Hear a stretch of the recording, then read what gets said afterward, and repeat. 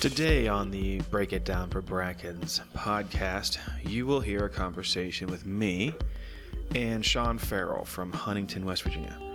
Sean is the coach of his son's middle school robotics team. Now, I don't know much about robotics or coding or, frankly, any sort of robotics competition, but I do know Sean, and Sean's a good dude.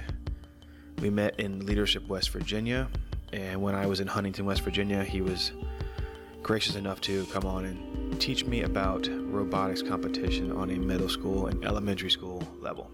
Let's hear how we break it down. Have you heard of Brackens Painting? I started Brackens Painting back in 2011. We do both residential and commercial painting. We have contractor's licenses in West Virginia and Virginia, and we carry all the necessary insurances like workers' comp, general liability. We operate a small staff that focuses on meeting the homeowner's needs and project managers' timeline expectations. We try to have exceptional attention to detail. If you're interested in doing any sort of commercial or residential painting, please contact Brackens Painting. More information can be found at www.brackenspainting.com. The background music you're hearing in today's podcast is produced and written by Peter Clark. His debut album, Peter Clark After Dark, dropped this year. I'm really psyched that he's letting me use his music for free. For bookings or just to hear his music, you can search for Peter Clark After Dark on SoundCloud. This song is called Forest of Giant Frogs. All right, Sean, thank you for being on the Break It Down for Brackens podcast. I really appreciate it. Yeah, no problem. Happy to be here. Right on, man. So you're the coach of the VEX IQ team for St. Joe's grade school. That's correct. And that's a competition for elementary and middle school kids with the topic of robotics. Right. It's pretty cool. Robotics and coding? In coding. Yep. Okay, great. Well, here's the deal. I know absolutely nothing about this, so I'm going to kind of let you take the lead. Tell me about, tell me about how you got involved in the program, how many kids are involved, how many schools are involved, how big is the competition. Just kind of start to break it down for you, and I'll ask questions as we go along.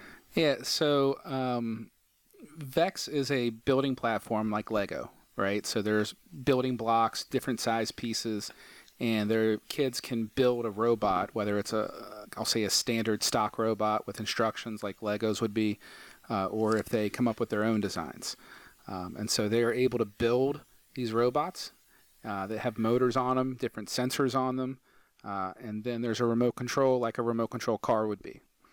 Right, and so they use the computer to program the controller, what motors it runs, and how big are these robots? So this year's game is called Squared Away. So it's VEX IQ Squared Away, and each year there's a different game, and I'll describe the game here in a little bit. But this year's robot is limited in size, so it can only be 15 inches tall, 11 inches wide, and 19 inches long. The game itself involves a 4-foot by 8-foot field, plastic field on the ground with some barriers, and it involves 7 different cubes that are essentially a lattice framework cube that you're trying to move into different scoring positions.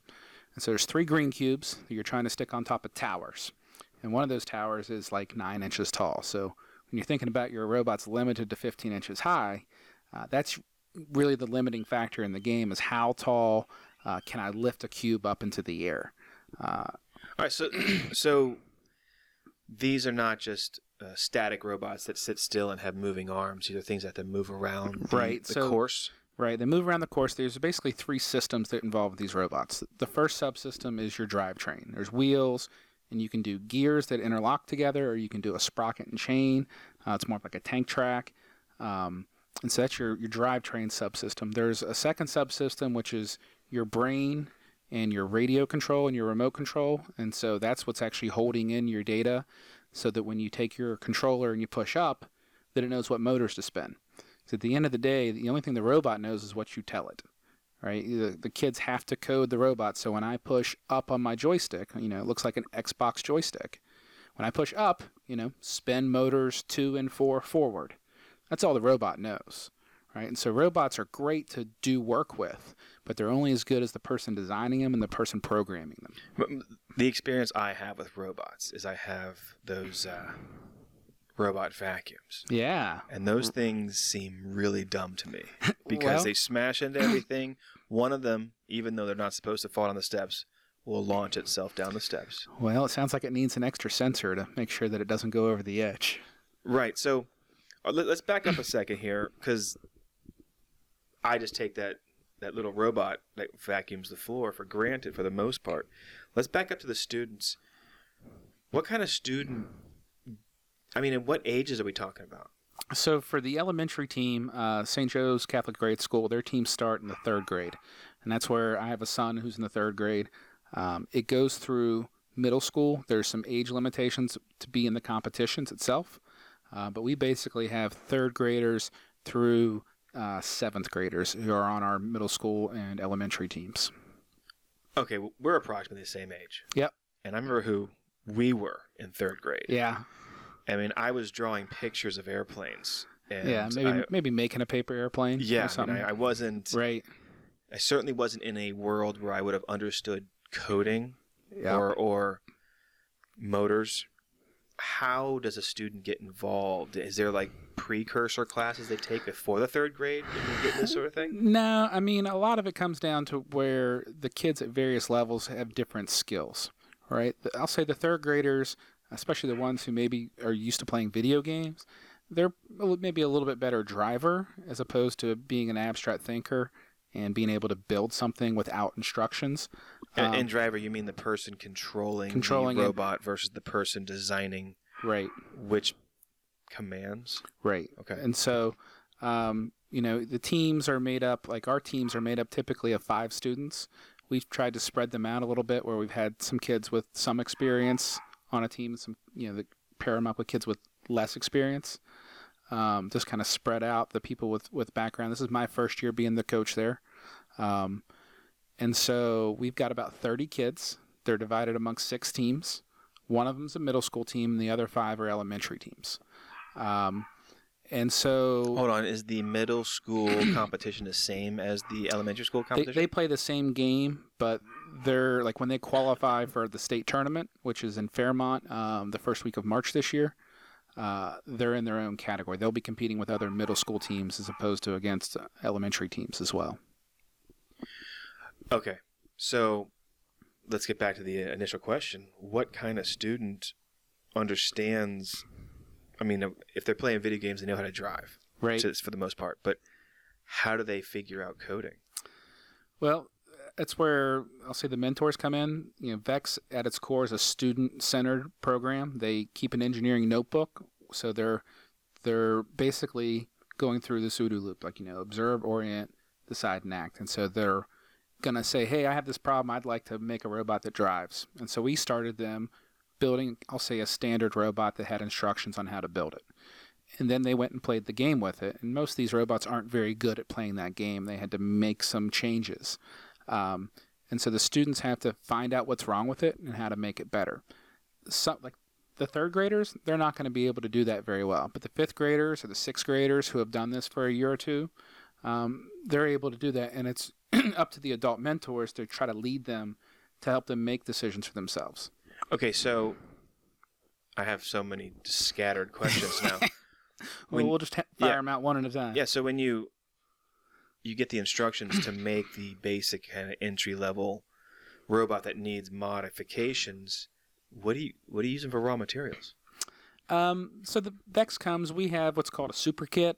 And so each team kind of started with a super kit, which is a box of parts. Okay, then let's back up again. VEX, it's not just called VEX IQ. Yeah. VEX is the company name. VEX is essentially the platform that the robots are being built from, like Lego, right? VEX is a company that makes plastic and metal parts and motors. I didn't pick up on that in the beginning. Okay, gotcha. So VEX is a company, right? Much like Lego is.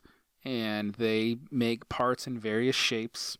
Good. They build up a robot, and there's some instructions on how to make some basic designs. Yeah, I didn't understand that part. Okay, so then how much time, I guess this is is this a credited course? Like, are the kids Now, getting credit? This is a club. This is an after-school club. Think of it like a basketball team where they're staying after school on for us, it was Mondays, starting in September. So once a week, these kids stayed after school for upwards of 2 hours. And, they kind of incrementally step towards getting a basic robot built and then, participating on the field, seeing how it worked and saying, hey, this isn't great. Let's try to make some changes. And, you talked about when we were in third grade, what were we doing? Well, technology has changed. The kids' interests have changed. And quite frankly, the internet's a beautiful thing. Right. Right. And so there are teams all over the world competing in this same competition. Some of them with highly developed robots that are available out there on YouTube. And so a kid will say, one of the things I've encouraged our teams to do is use the internet, use it for research, see what other people are doing, and see if you can learn from it. Right? We don't want to just straight copy somebody, but we can see what other teams are doing. We can see who's having success and how are they successful, and learning from others and trying to, implement those good practices in your design. Gotcha. So the raw materials come from Vex. Right. And so there's a basic kit, and then you get to build your robot, see how well it doesn't actually work that well, and then say, well, let's set it so the arm moves more degrees to the right or to the left, exactly, or taller or higher. Yep. Okay. And then, so you're limited based on the raw materials Vex sends you. And then I guess you have to stay inside of a rules category that says you can only use Vex. You can only use Vex parts. Okay. Right. So in IQ, you can't modify the parts. If you have let's say a bracket that is, I'll use the word 1 by 15. That means that it's 1 peg high and 15 long. And so those are about on half-inch increments, right? So that'd be like a 7.5-inch long piece. If you needed one that was shorter, you need to find a shorter piece. You can't just cut it. The only thing you can cut are the metal shafts. There's some metal shafts that go into the motors that are like your drive shafts, essentially. You're allowed to modify those, but that's it. Gotcha. Okay, cool. Okay,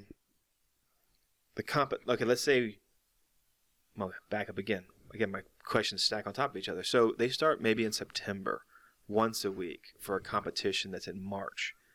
That's really cool because you can get into a flow of working on it. Are the kids working on it on their own additionally? Yeah, absolutely. So for us, the competition season started in January. Our teams, their first competition, and so there's competitions all over the state, right? It's headed up by a regional director who's a Vex employee, or actually is a robotic education center employee. So REC is the company that runs the competitions worldwide, right? And there are event partners. So our first competition happened this year in January at Marshall University, where Marshall has this Geeks and Gadgets Club. It's a Vex program for university students playing a different game. It's called Vex VRC, which is the Vex U game, and they get to use metal components and they can 3D print things and things like that. So there's a high school and a college level game. Okay. But we're playing the elementary game, and so they were an event partner where they hosted an event for about 30 teams. Some events charge money, $50, $100. Some events are free.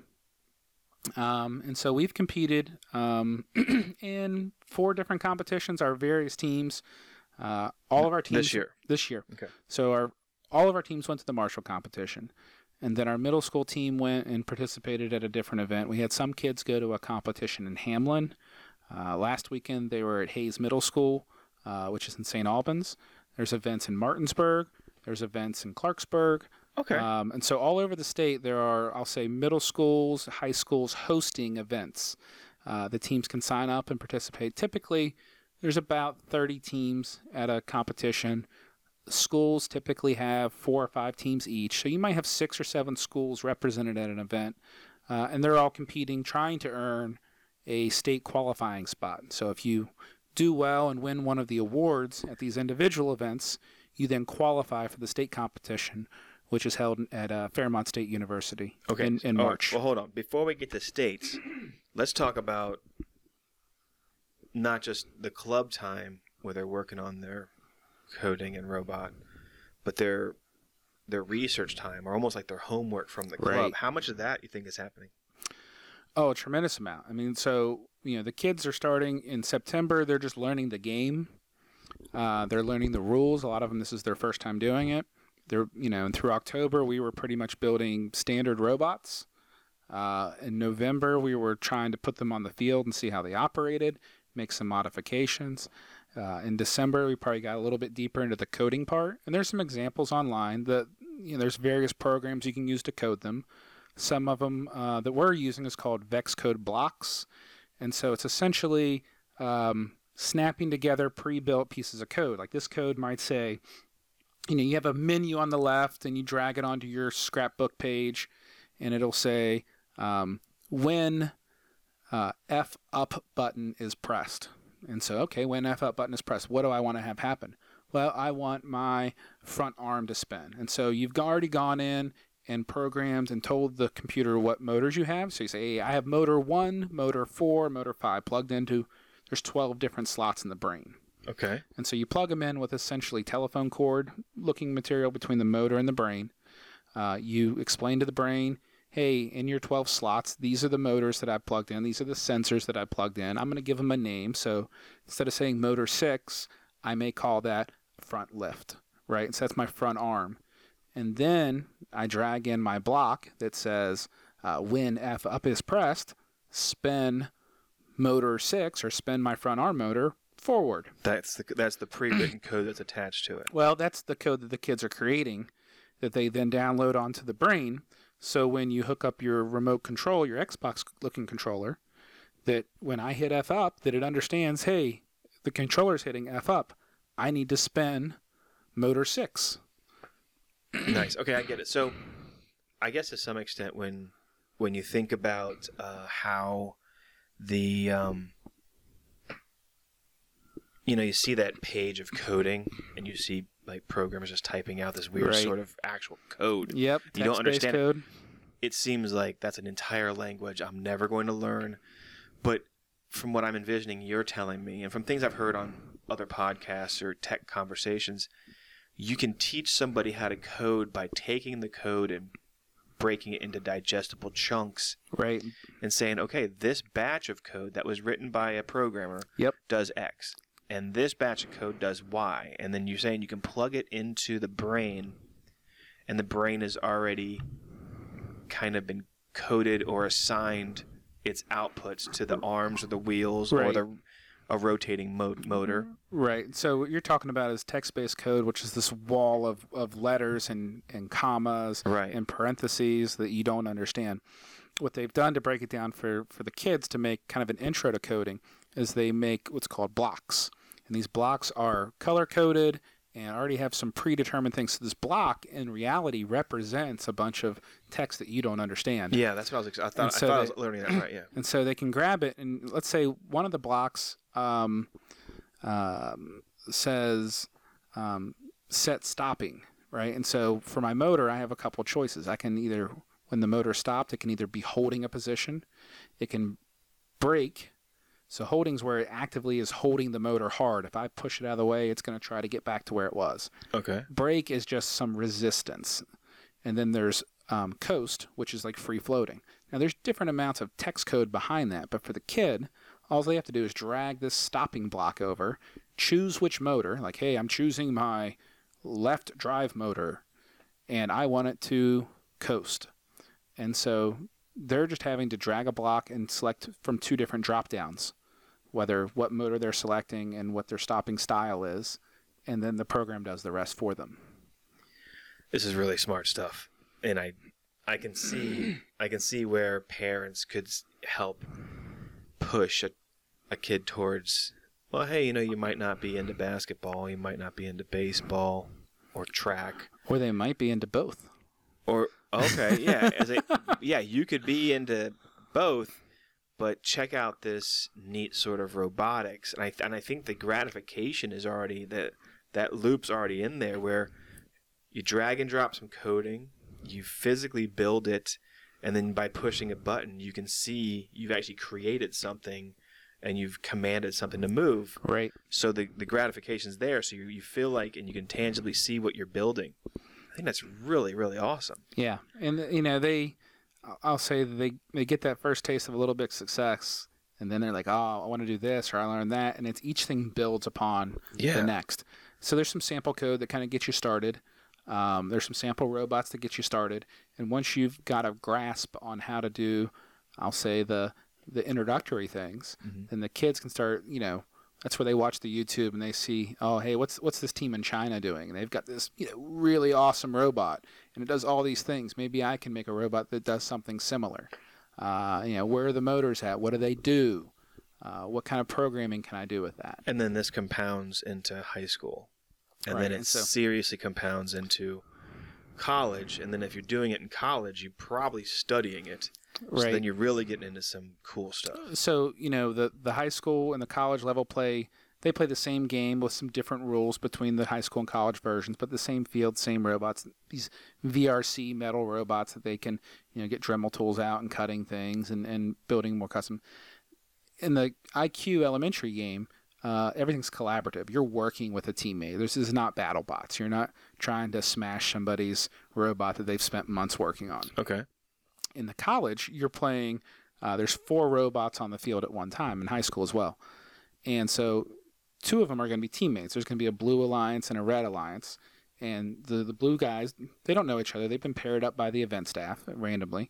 But you actually can make contact with the red team. You can try to play some defense. Right. That doesn't happen in the elementary game. In the elementary game, 2 teams will be on the field together, and they're working together trying to score one score that they're both going to get combined together. I see. So they don't want kids breaking other kids' robots. All right, cool. So let's do a little more background. So St. Joe's Elementary, is that a big school? So St. Joe Elementary is the private Catholic school here in Huntington. I have 2 students there. We have a wonderful staff and leadership. I'm also the Cub Master for the Scouts there. But we love it. The leadership there is very passionate about the education that the kids are receiving. They've pulled me in. I'm a professional engineer, right? So I went to Purdue University, got my engineering degree. I got a master's in engineering from Marshall, and I'm a registered professional engineer in the state of West Virginia. So they've pulled me in to kind of lead the program for them. They've had it for the last couple of years, but we're wanting to try to step it up a little bit. And so we've had 6 teams in the short season leading up. 5 of them have already qualified for states. We're anticipating that the 6th will as well here pretty soon. Okay, so let's go to that then. For states, how is that different than regional competition? So the season, you can sign up for any event. Like we've participated in, like I said, the events in Hamlin, Huntington, St. Albans, our high school team who's doing the VRC as well. There's a high school team. They've gone to Beckley and Charleston, things like that. We have several teams that will be traveling to Charleston for an upcoming competition. But then you have to qualify for states. So you have to either win. There's a variety of categories at each of these individual events. There's a design award, which is primarily on your design process. The kids keep an engineering notebook, which actually lets them document their process. Like, hey, this is what we did, and it didn't work, so this is what we did again, and then it didn't work, and then this is what we did again. They can do timing, they can do sketches. And so the engineering notebook is not something you erase. It's not something you tear up a page when it's wrong. It's something you document your process. And there are kids that will go to the world competition not based on how well their robot performed on the field, but how well they documented it and how their process of using the engineering notebook. There's an excellence award, which is kind of an overall award. There's a skills award where the kids will compete individually on the field. So there's basically 3 ways to play VexIQ. The first 2 games are called driver skills, where you're on the field by yourself. And you're trying to score as high as you can in 1 minute. So you and your partner, your teammate, will each get 30 seconds in a 1-minute round. And whatever you score is your score. Typically, in an event, you get 3 attempts. 80 or 90 is a pretty good score for this year's game. The second skills is autonomous, or programming skills. And so what the kids have done is they have, with their programming, told their robot, when I hit go, I want you to turn left 90 degrees, and then drive backwards 6 inches, and then lift up the rear cube. and then turn right 45 degrees. And so it's this pre-programmed script that's going to go through and try to score as best it can throughout this autonomous round. Again, it's 1 minute. So your autonomous score plus your driver score is your skill score. And the top team with the skill score at a competition, they're going to go to states. Wow, that's really technical, but really awesome sounding. The autonomous and the driver. And again, hopefully when I set up the background of this or the description, maybe I can add some links to videos or pictures of what the robots look like. But I'm envisioning something the size of like a trash can, or like you said, 19 inches high, right? 15 inches high. So basically, a little bit taller I got than one a in my foot. car. I'll show you a robot before you leave. But I envisioned it picking up an item, and putting it on another item, and then going over here and doing the same thing. But then in my mind, they're moving really slow. So trying to do it in 30 seconds is like... You got to go. I mean, you can go slow, but you're not going to get a lot of elements scored. So you've got to move pretty quick. And it's not something... Like the kids practice this routine, right? They know the order they want to go in. They know, I want to grab this one, then do that, then do that. The ones that are scoring well have a plan before go, right? And that's so awesome. It's not like... it's not like you just show up and wing it. like the crane game. Right. I'm envisioning the crane game a little bit where you just get a few shots at picking up something.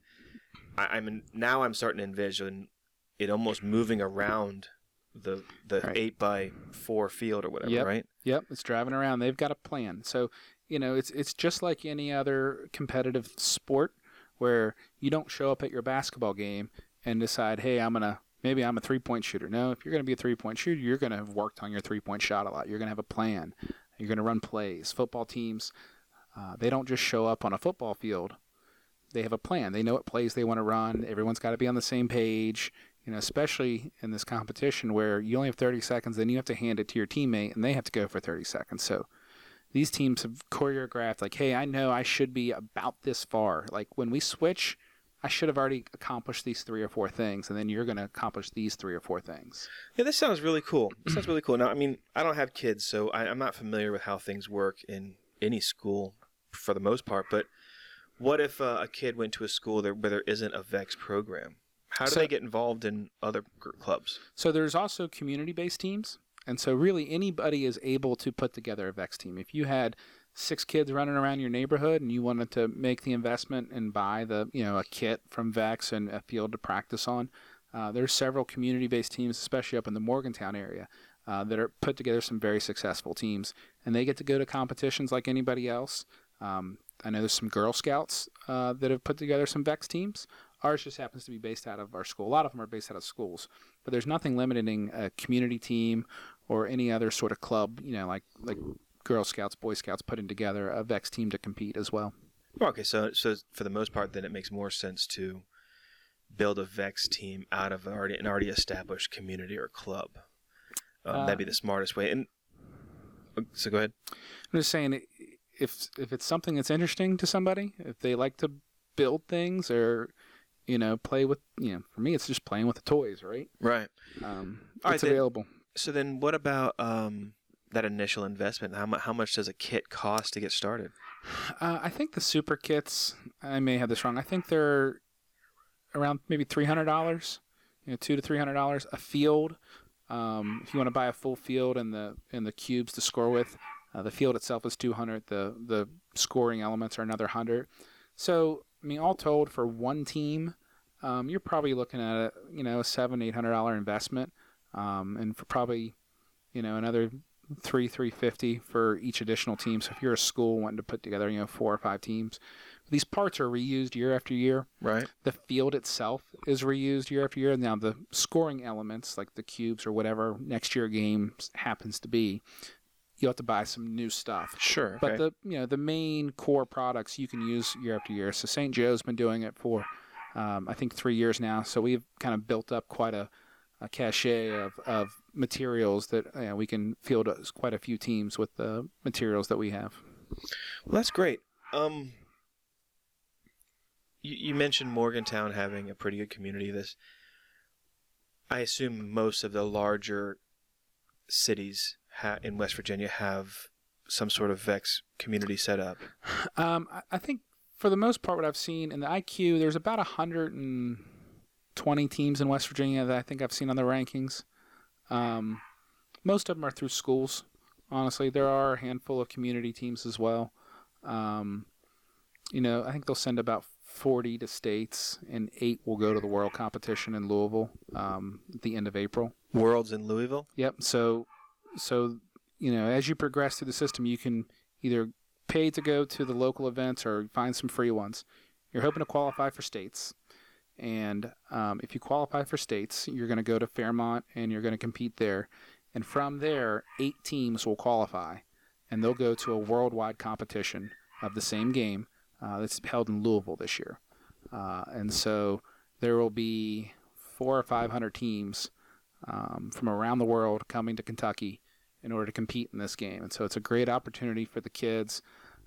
If you're lucky enough to make it to Worlds, it becomes more of a cultural exchange. I don't know if you ever watched the Little League World Series, but sure. They say the best part of the Little League World Series is not just obviously, playing in Williamsport, but the kids stay up in the dorms. They eat together. They play ping pong together. Yeah. And so if you get a chance to go to Worlds, it's great to, go find a team from another country. Go say, hey, you want to go to lunch with us and learn from them. They do pen trading and things like that. And so it's cool to interact with people from around the world who share a similar hobby as you. So if a parent or a student was listening to this podcast and they are like, I haven't even heard of this, but I definitely want to get this, what steps would you recommend they follow? So again, Google is so great. You can go to VEX's website, which is just vex.com. The events themselves, the competition events, are on REC's page, which is robotevents.com. And then just go to YouTube. Go to YouTube, type in VEX IQ Squared Away, which this year's game is named Squared Away, and you'll see introductory videos, you'll see competition videos, you'll see people showing off what they've built, competing, and how they can score and what they're doing. And then you can really learn a lot about good designs and maybe some ones that could use improvement from YouTube. I guess what I'm saying is, does a student go to the science teacher first, or a principal, or do the parents talk to? I mean, how do you go that route? I would tell the parents to talk to their principals and see if they can get the investment. A lot of I think foundations and community partners would probably love to sponsor it. Engineering firms from around the state would probably sponsor their local communities school to hey, here's $1,000, $1,500, and they could really get a program going. You need a teacher or someone like me, a parent volunteer, to kind of head up the effort to get the kids going. But at the end of the day, we treat it like any sports team at St. Joe. That's how we treat it. We treat it like it's another event. We're competing. We're trying to do well, teach the kids how to be leaders, work together as teamwork, and at the same time, we're teaching them STEM skills that hopefully translate into wanting to go into a STEM kind of career or major in college once they get there. Definitely. What important questions have I not asked? What have we not covered? I think we've hit a lot of it, honestly.